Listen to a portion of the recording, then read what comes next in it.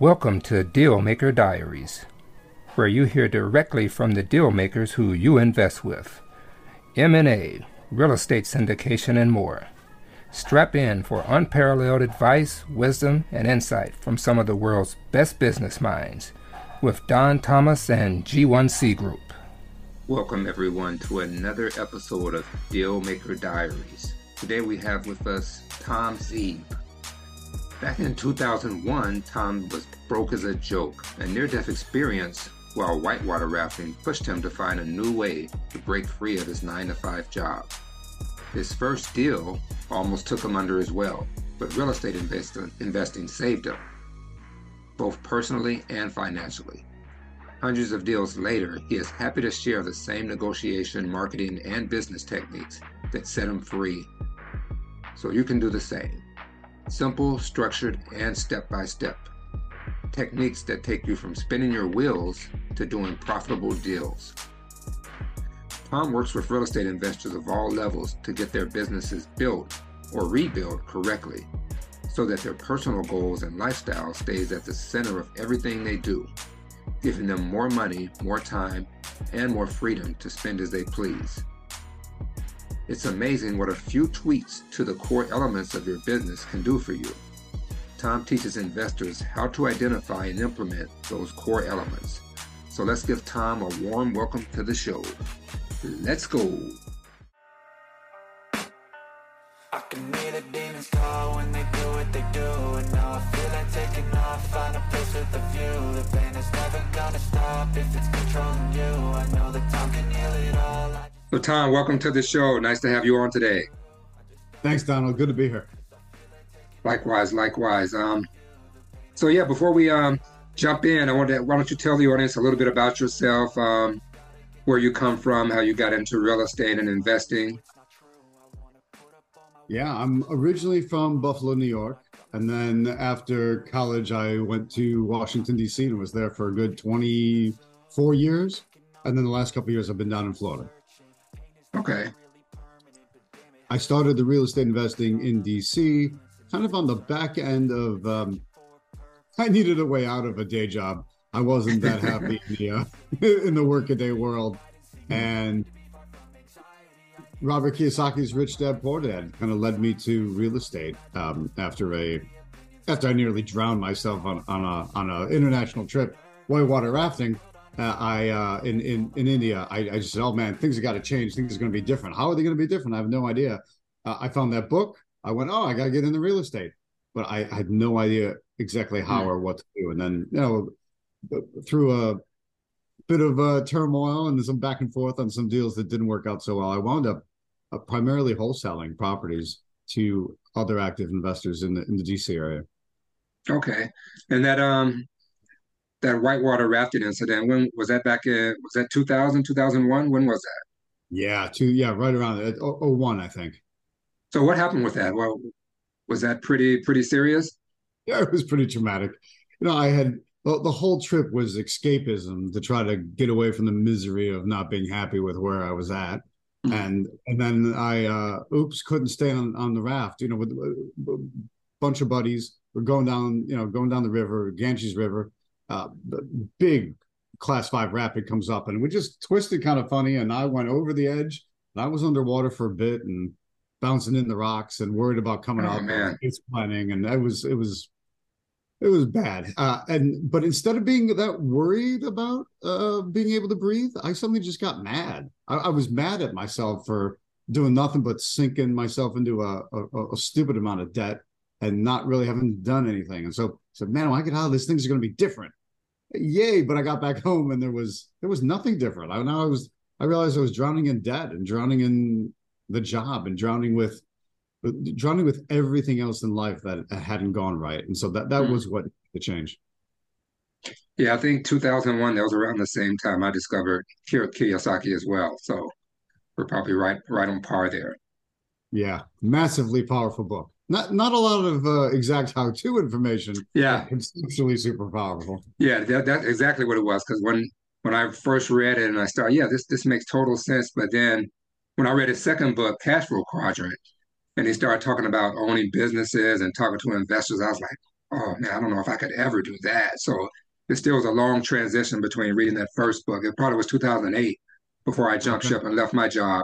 Took me 7 years to do some more studying and build up the courage to actually take the jump. So Yeah, it's not easy to make that big of a change. There's not a lot of things. I don't know. The world doesn't seem to prepare people, the average Joes, right? It doesn't seem to prepare us for entrepreneurship it or doesn't. being Yeah. independent or on your own. And so it's a whole. It's like walking into an abyss. You're just not sure what you're coming into. Yeah. I mean, and rightly so, right? Because from kindergarten, we're trained to work a job, right? It's pretty much from kindergarten. What do you want to be when you grow up? Yeah. Fireman, policeman. So yeah, it's hard to break that cycle. Yep. Sit in the classroom, 9 to 5, 5 days a week. It's all the whole thing. It's a big Follow, suck. follow instructions, do what you're told, don't question authority. Yeah. Everything I couldn't stand. Yeah. So Tom, so for those who are doing deals or setting up their real estate companies or any company, what's the number one stopping most people from doing more deals, in your opinion? Consistency. That like just some focus and some consistency. Consistency meaning repetition Hmm. in marketing. There's everyone wants to learn everything else about a deal, how to do the deal and how to put it together and what contract to use, and but you never get around to being able to do any of that if you haven't actually done any marketing. And marketing requires some consistency. You've got people have to hear that same message again and again and again and again before they finally respond. Just like any TV commercial or radio commercial, you have to see it a few times before it sinks in. Yeah. And but for some reason, real estate investors, new ones, just think, oh, I'm going to send out one postcard and magic's going to happen. I'm going to make that one phone call and magic's going to happen. Magic doesn't happen. You have to repeat the marketing process again and again. And so talking about marketing, I mean, it's so different than it was 10 years ago, 20 years ago. So where should we be marketing it and how often, how consistent? What's the definition of consistent in today's marketing environment? Good question. Actually, I think it depends a lot on the the type of motivation that you're after. Your marketing frequency, your marketing repetition schedule should match the situation of the people that you're trying to market to. So, for example, if you're in a state where foreclosure can go down fast, like 3 weeks fast, then you obviously need to step up your marketing campaign and kind of reach out to them a lot within a 3 week window. But if you're in a state where that's a 9 month process or a year long process, you can pace it out differently for that type of situation. I find probates I tend to drip on monthly, drip, Mm. drip, drip, drip, because I want to make sure that they know I'm there when they're ready. Because there's not necessarily a burning deadline with them as there is with pre-foreclosure. Right. Okay. And another thing with deal making, I think probably one of the most important is the deal itself when you buy. And that comes down to negotiating, right? So what is the best way or what are some of the best negotiating skills you can acquire to make sure your deals are formidable? Yeah, this I'll tell you the negotiation piece to me that's the real fun part. That's the magic. That's the art and the science of deal making right there is getting the price down and getting them to say yes. And then the Yeah. more frequently you can do that, and the more you can get them to drop, the happier you're going to be because you're going to make more profits and more deals. So I always like to layer my different types of negotiation techniques together. Like I'll usually start off when you start talking to somebody and drawing information out of them, asking them questions. But as you get around to asking about price, no matter what they say, number wise, I always flinch at the number. I kind of let them know that, oh, wow, I'm kind of shocked by that number. That way they know there's something wrong and they probably need to come down. It's a great opening. It's an opening technique to use to start to put downward pressure on the price. Okay. Yeah, because one of the things I'm noticing now in commercial, even you'd think sellers would be coming down on their prices. They're still holding on to expectations from 2 years ago. I mean, they're Yeah. still holding on to 4 and 5 caps nowadays. And I'm telling them, well, I mean, even if I took this deal, most lenders aren't. They're not gonna fund this deal right now. And then in this lending environment, they're not. So, what would be your recommendations for getting sellers on board with realizing the current lending environment and maybe to be a little more compromising? There's a couple things I do. One of them is I'll call it show your work. Remember your math teacher in high school used to write show your work. That way you had to show your process. That way you didn't they knew you weren't cheating. You can't just reveal the answer. So Right. what I do with a lot of these sellers that are kind of stuck on the old days of a few years ago and they're stuck on their old numbers is a lot of times they're just not thinking. They're thinking, well, it worked for me. This deal cash flowed for me. So obviously Mhm. it'll cash flow for you. Well, they forget that they bought it at a much lower price Yeah. or at a much lower interest rate or something much different than numbers. So I'll show them and say, hey, let's push the pen across the paper here and actually work the numbers out. Hey, when I buy it from you for this, your cap rate's this, and that means and then you kind of you want to get them to go, oh yeah, it's Yeah. not going to be the same deal they had, Yeah. and then of course since they're investors, you say so you see why that doesn't work for me, right? Yeah. Yeah, that's actually a good recommendation. Yeah, if you get them to go through it and say, yeah, how is this deal supposed to cash flow for me? How am I supposed to buy this deal when it doesn't pencil? Yeah, it's got to work. And so, Right. hey, how can we make this work? Or can we change some of the terms? Can we lower the price? Can we change the amount of owner financing? Try to make it work. But the only way that's really going to come around is when you come back to keep asking them questions and talking about them. Why are they selling? Why do they need out? What are their Mhm. aims and goals? What they're specifically doing in their life right now? Like a lot of times with the commercial property, maybe they're looking to buy something else. A lot of times they're just looking to divest because they're getting older. Life Right. changes, right? We're Yeah. all getting older. Long enough time frame. None of us are getting out of here alive. So we got to, there is going to be a point where you don't want to do as much actual work. Yeah, and so you can say, hey, let's convert this so it becomes a cash flow stream for you. But then I've got the property now to manage. And so if you can keep talking to them and figure out what they want, you put together a solution that would work for them. It's much more easy to be able to convince them to accept that solution. Right. Okay. And and on that note, so what would you think, or what would be your thoughts on the best way to get clarity about moving forward with a deal? So he's come around to your price, or you've both agreed on the terms of the deal, and then you start to think, oh, is this really the right? Should I really be doing this right now? What's the best way to get clarity on moving forward with a deal? Know your numbers. Know what your goals are. Does it specifically meet your outcome? And are the numbers you get in this deal at, are they going to support that? Do you get what you want out of it? You got to be really clear on that first. Otherwise, I find that sometimes people are, oh, I just want to do deals, do deals, do. Well, Yeah. okay. Is it a good deal for you or not? Because it could, it could be a double-edged sword and cut you the wrong way. We don't want that. So you've got to clearly define out what it is that you're actually after. And sometimes, honestly, Donald, that's a matter of sitting down and going, what are my goals? What is the outcome I want? And making sure you're really solid about that before you proceed. Yeah, I mean, I know I've gotten to that situation before and have made that mistake. Like, well, this doesn't fit the criteria that I set forth, but I can turn it around and I can do this value add, and then a year later I'll be where I want to be. What are your thoughts on that as far as going Well, forth with the deal? now, if you set your criteria for a reason, maybe you could turn it around. I guess the question then is, should you? Hmm.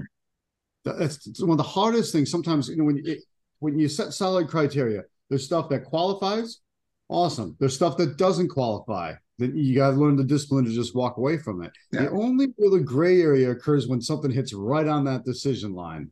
Ooh, Hmm. well, it's not quite right. A little work. Those are always the tricky ones because the temptation is there. Yeah. Hey, I can make some lemonade out of lemons. Well, sometimes you got to just accept it might just be a lemon. Yeah. Yeah, absolutely. And I know a lot of people, especially new to investing, the fear is just the analysis paralysis. So how do you beat that fear of just getting started? Especially like if you go back to our 2001, 2002 days Yeah. as we date ourselves. Yeah, exactly.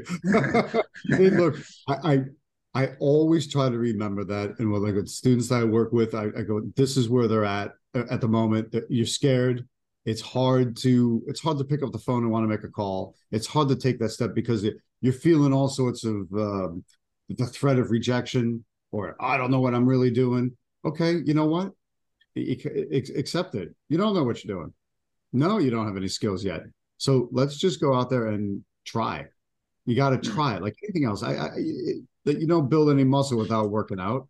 You don't build any endurance without going for a walk or going for a run. You don't really get to do anything until you practice a little bit. So I like to see people practice, and that could be as simple as picking up the phone and starting to just call listed properties, or jump on Craigslist and look for sale by owner. Even if you want to do commercial and it's not a commercial, just don't worry about it. Get somebody on the phone just to talk to. So someone that's listed the property for sale by owner, they want to talk. So call them and use them for practice. Yeah, You'd be absolutely. surprised what happens. Yeah, You'll get better at talking to somebody. You'll get better at drawing information out of them.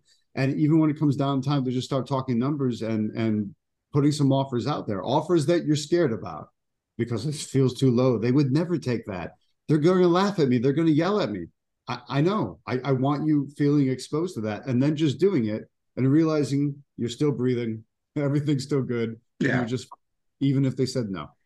yeah. And at the end of the day, because that's what it is, the fear the most times, right? Like, oh, I'm going to call this guy and they're going to think I'm an idiot and it's just going to be a disaster. But like you said, you just got to get started, right?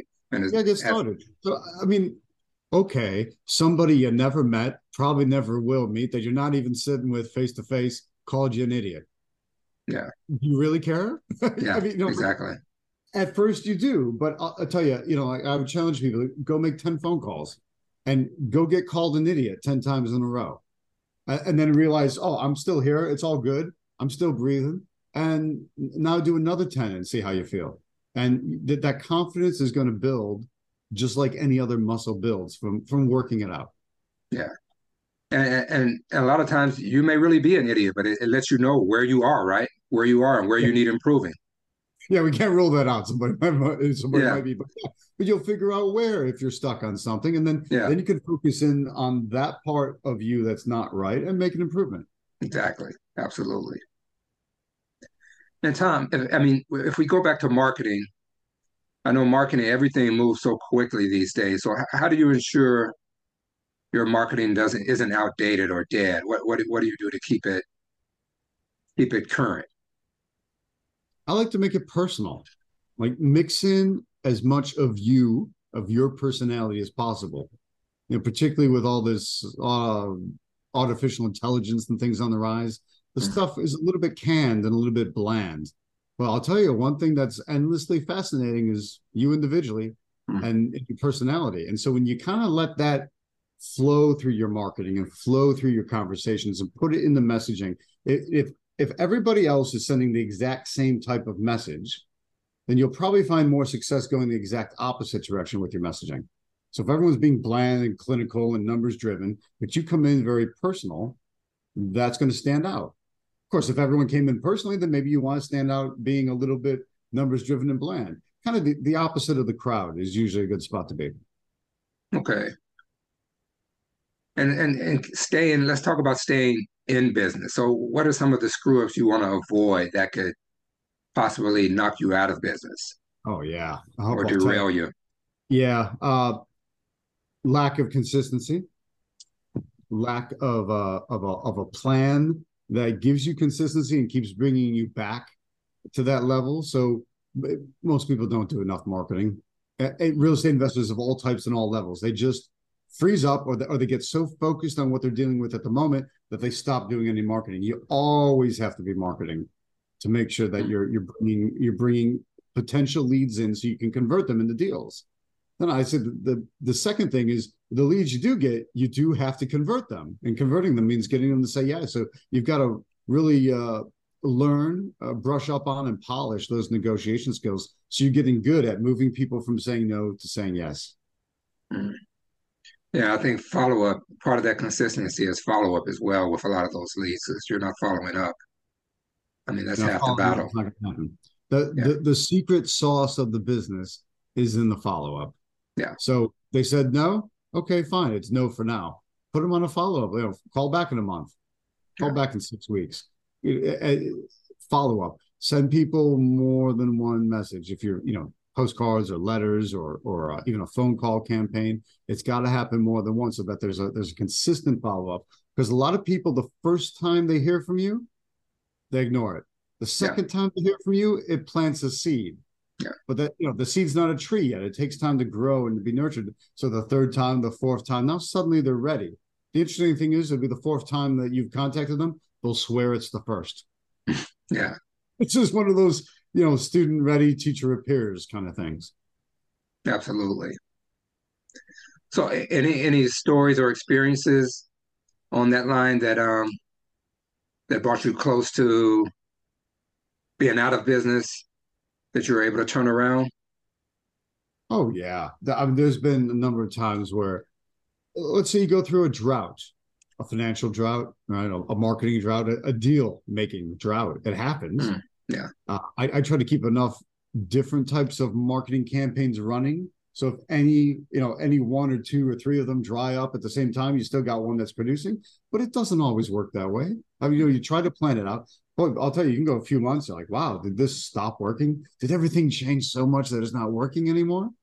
But no, if you're doing the right things again and again, and it's worked for you and it's worked for others, then you keep at it, and it's just a matter of time. It's not a matter of if, it's a matter of when. So you keep at it though, because it's in that moment when you're starting to doubt it that if you quit, you're done.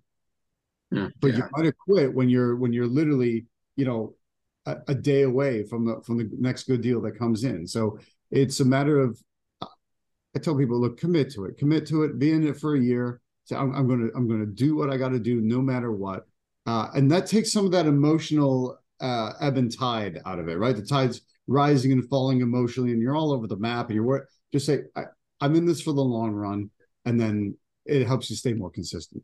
Mm. And how much of your marketing plan is networking, and how important do you think networking is in your marketing plan? I would say it's about a third, maybe a Hmm. little higher. Uh, uh, it's very important to be telling people what you do Hmm. and build, particularly from a marketing perspective, to build a network of people that could look be bringing deals into you because Yeah. you're one set of eyes and ears. There's only so much you can see and hear in a day. But if you start to network with other people and tell them what you do, specifically if there's people that are dealing with the types of people you want to meet anyway, then Hmm. you bring them in. Like, one example is maybe social workers at senior citizen centers, Hmm. or nursing homes. People are coming in now. Maybe they're in a little bit earlier than planned. Maybe it's a surprise to the family that they're in. Well, what if they have to divest out of their house or out of their rental properties or out of their multi-unit buildings that they own?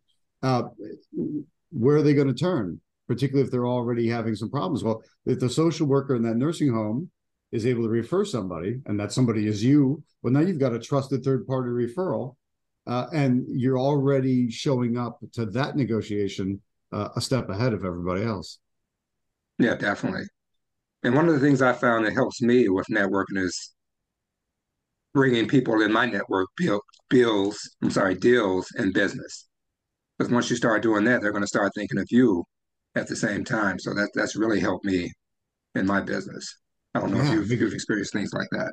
yeah, make it into a two-way street. Yeah, absolutely. I like I'll do that specifically with different types of attorneys. Like I love to meet probate attorneys because they make a living dealing with people in probate, which is one of my great lead sources. But to also remind them that make sure I'm referring business to them. Oh, I see. Your grandmother passed away and left you a house. I have the perfect attorney that can help you with that. So you're sending the business to them, and then obviously when they have people, they'll be sending them back your way. So yeah, Exactly, absolutely build the relationships by remembering a relationship is a two-way street. for sure. And let's talk about goal setting. How are you goal setting and how are you implementing that? How are you measuring it and achieving that? I go backwards from what my goals are. So I want to start with my lifestyle goals first. Like, what do I specifically want at the core? And then I'll wrap my business goals around that. So everything should be fulfilling. I want the business goals to fulfill my lifestyle goals. I find if people build it the other way, sometimes they build a business that makes them miserable. I don't want to feel like I have a job or own a job. I want to be free from that job. That was the whole goal. So I think it's important to pay attention, goal setting wise. What do you put at the center? And it sounds kind of selfish. I put myself at the center. Well, yeah, but for good reason. If you're at the center and your family's at the center, then you're going to make sure everything you're doing is being built around that properly. Absolutely. Yeah, I totally agree. And it is selfish, and it should be. So, I mean, that's Yes. where you do your best work, right? You can't help anybody if you don't help yourself. So, Yeah, and I think some people miss that. You can help an enormous amount of people as a real estate investor. Forget all that nonsense. You know, people trying to demonize real estate investors, but we do an enormous amount of good for the people that we help and the neighborhoods that we improve and buildings that get fixed up and repaired and better and they're nicer and they're safer, great places to live. That's coming down to us. So I never let anyone say, "Oh, you're evil or bad investors." No, I think we do a lot of good. And we need to keep that absolutely. in mind because everything we touch can get a lot better. And that starts by recognizing what you need. So it's weird. I don't actually find it selfish to focus on yourself. I find it's not selfish, it's in your self-interest. Because then your self-interest spreads out really nicely to everybody else that you touch in the business. So, Tom, do you remember your first deal? I sure do. So, tell me a I little bit about that. My first deal wasn't terribly successful, to be honest. It was a 6 unit building in New York City, Hmm. in Brooklyn, New York.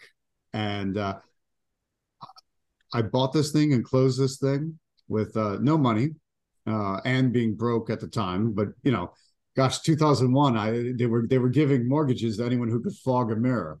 Yeah. So I can't imagine why we got into so much trouble. So I wound up buying a 6 unit building with 6 tenants who weren't paying a dime Hmm. and was really stuck on that. I partnered with my sister on this one, and we were just in a world of hurt financially. And now it just got worse because suddenly, well, winter's coming and we need heating oil, but nobody's paying. But yet we still got to pay for that, and the mortgage needs to be paid, even though nobody's paying us. And it was progressively worse and worse, even down to when my sister was there trying to collect some rents. One of the tenants took her head and smashed it into the wall. Whoa, really? Yeah, I said, okay, I think we're done at this point. Let's walk away from this one. And it was fascinating. Luckily, I guess luckily we both have hard heads. She survived, and I didn't get out of the business. I kept focusing. I said, I'm just going to focus on something different. I must have screwed up somewhere. That's not for me. And let me keep trying to find other types of deals. And that's when I wound up in wholesaling, because then I realized, I could put these deals together because I like marketing and I love negotiating. I could put these deals together and sell them to somebody else. Well, that's great. I'd much rather get paid at that point than have to deal with anything. Yeah. And makes you realize the need for management companies as well, right? Instead of going around collecting that rent yourself. Yeah. Yeah, that taught me a solid lesson. So I mean, I stayed away from rentals for a number of years, admittedly scarred by the experience. But once I got over that and got back into rental properties, then it was with a property manager because I don't want to deal with any of it. That's Yeah. not me. And the deal has to be able to support that. I think some people are trying to they're trying to squeeze that lemon too hard and get every last drop of juice out of it. I want to make sure it can support having a property manager because I'm sure as heck not going to do it. Yeah. And that's not a small deal for first deal, right? I mean, it's a six unit building. That's not small. I mean, no, it was not appropriate for me, Yeah. but I was too much of a rookie to know that at the time. Yeah, yeah, but definitely, yeah. So yeah, if you can squeeze some lessons out of there, it's definitely room to move forward, I think. Yeah. So the first one was the disaster. My second one, which was more the first successful deal, I thought I was going to rehab it, and this was down in the Washington D.C. suburbs on the Virginia side, and I put a property under contract, was planning to rehab it, and then had another investor offer to buy it from me, and I wound up wholesaling it to him, having no clue what I was doing, and I walked away with just shy of $23,000, and I went, okay, that changes everything. You're like, wow, yeah, I should do this 20 or 30 times a year, right? Yeah. Which is what I focused on doing. And that's what got me out of the rat race. It paid off my debt, got me my freedom. Everything changed after that point. Yeah, it's funny how just random things makes you get that idea like, wait a minute, why wasn't I doing this in the first place, right?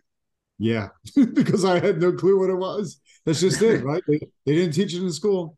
How would I have known? Yeah. And fast forward 20 years, now you're in Sarasota, Florida, right? Doing Yes, the same thing on a higher level. yes. It's magnificent. And I look back on those, those 20 plus years, lifestyle, freedom, the choices, kind of do what you want to do when you want to do it, Mm, and not have to answer to anyone for it. And I wouldn't have it any other way. absolutely. Yeah. I'm definitely, as they say, unemployable now. Exactly. Proudly and happily. All right, Tom. So before we hop off, why don't we put you through the lightning round? Let's see what Huh? makes you tick. All right, let's do it. All right. So what is the book or books you've given the most as a gift and why? Hmm. Well, it's hard to beat the original Rich Dad Poor Dad by Robert Kiyosaki, because that's launched so many people. But there's a slightly more off the beaten path one that I really like. It's Robert Ringer's To Be or Not to Be Intimidated. Hmm. I almost felt like if the Kiyosaki books kind of launched me and got me moving, I feel like this was an adolescent level book where it kind of matured me as a real estate investor and being in business in general. So yeah, Robert Ringer, the whole philosophy that just oozes out of that book is incredible. All right. To be or not to be. Okay. I'll have to check that out. To not to be intimidated. Okay. Intimidated. All right. And if you could have a gigantic billboard anywhere with anything on it, getting a message out to millions or billions of people, what would it say?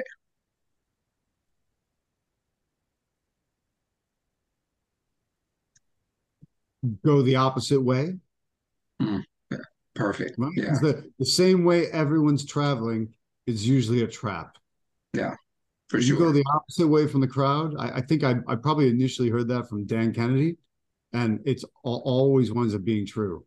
Just go the opposite way of the crowd. So I don't know. Maybe my sign would say, turn around and go back. Everyone's going Yeah. this way, go the other way. Yeah, absolutely. All right. And how has a failure or apparent failure set you up for greater success later? Well, that'll come straight back to that 6 unit building, which Mm, felt like one big, giant, colossal failure. I mean, even when we got rid of it, I lost it on a short sale.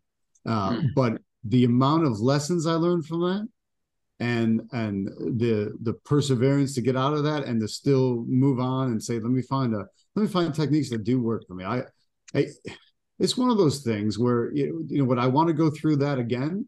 No, but I wouldn't give up having gone through it either. Does that make Yeah, sense? absolutely. Yeah. I mean, you needed that experience, right, to open Yeah. your eyes and let you know where you needed to be. Yeah, nothing wrong with getting kicked in the teeth every now and then. It sometimes it it gets you to where you need to be. Yeah. I mean, there are no stories without those kind of stories behind it. Anybody you speak with. Bingo. Yeah. All right. And in the last 5 years, what new belief or behavior or habit has most improved your life? Hmm. Last 5 years, new belief or behavior. To keep a really like never try to outguess what the other side is going to do. I don't know why. Like I've always seemed to have a problem.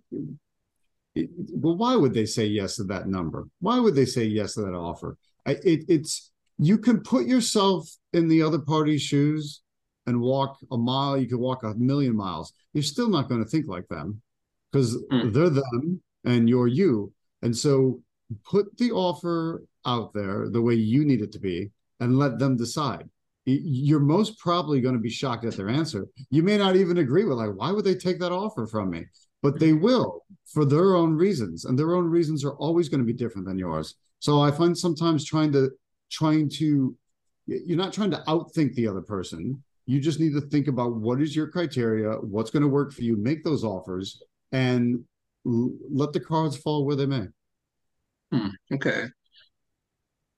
And I mean, let's go back to we talked about marketing and getting your deal flow. So I'm sure you're to the point now where you have deals coming across your desk all the time. I know I get all kind of deals. So what have you become better at saying no to as far as distractions, invitations, etc.? Yeah, that's the having to put the filter on is difficult sometimes. So people, oh, I have to answer everything and I have to look at everything. At a certain point, you won't be able to Yeah. look at everything and answer everything. You got to have some criteria for screening it out pretty fast. So I've gotten a lot better at looking at things and kind of what are the key item, like what's the key metric or the key idea, the key thing that needs to be there for me to continue to be interested in it. Or if it's not there, kind of have the maturity to just walk away. Say, nope, that's not it. That's just not what I do. Right. And which sometimes other people don't like hearing. I'm like, well, let me tell you why you need this, Tom. You could tell me all day long, but why waste your time or mine? I know. So at a certain point, I'd like to see people get more solid in, hey, this is what I do, and it's okay to draw a line around that and realize that it's either going to be something you're interested in or something you're not, but convey that to people right up front and save everybody the time. Yeah, absolutely. And not to say that what they're doing is bad but it's just not for you, right? I mean, you have a Mhm. focus, what you're focused on. Yeah, Yep. because I get so many people who are going to help me become a multimillionaire using crypto. And I think crypto is great, but it's not where my focus is. I don't have the time Exactly. to do it. That's not my focus. So And that's the perfect example because it's everybody these days. Guys, yeah, I'm sure that works great, but that's not my thing. Yeah, yeah. stay. So there's all these quotes about, stay in your lane, or my British friends were like, stick to your knitting. Mhm. Yes, stick to what you know, stay in your lane, and don't worry about everything else. Yeah, there's I'm sure every industry has something that'll make you $1 zillion, Yeah, but that doesn't mean I'm interested in doing it. So yeah, again, that's a bit of a kind of grown up investor maturity to stay in your lane. absolutely. All right, and last one. So when you feel overwhelmed or unfocused, or you feel like you've lost focus temporarily, what do you do? What questions do you ask yourself? Hmm. I will usually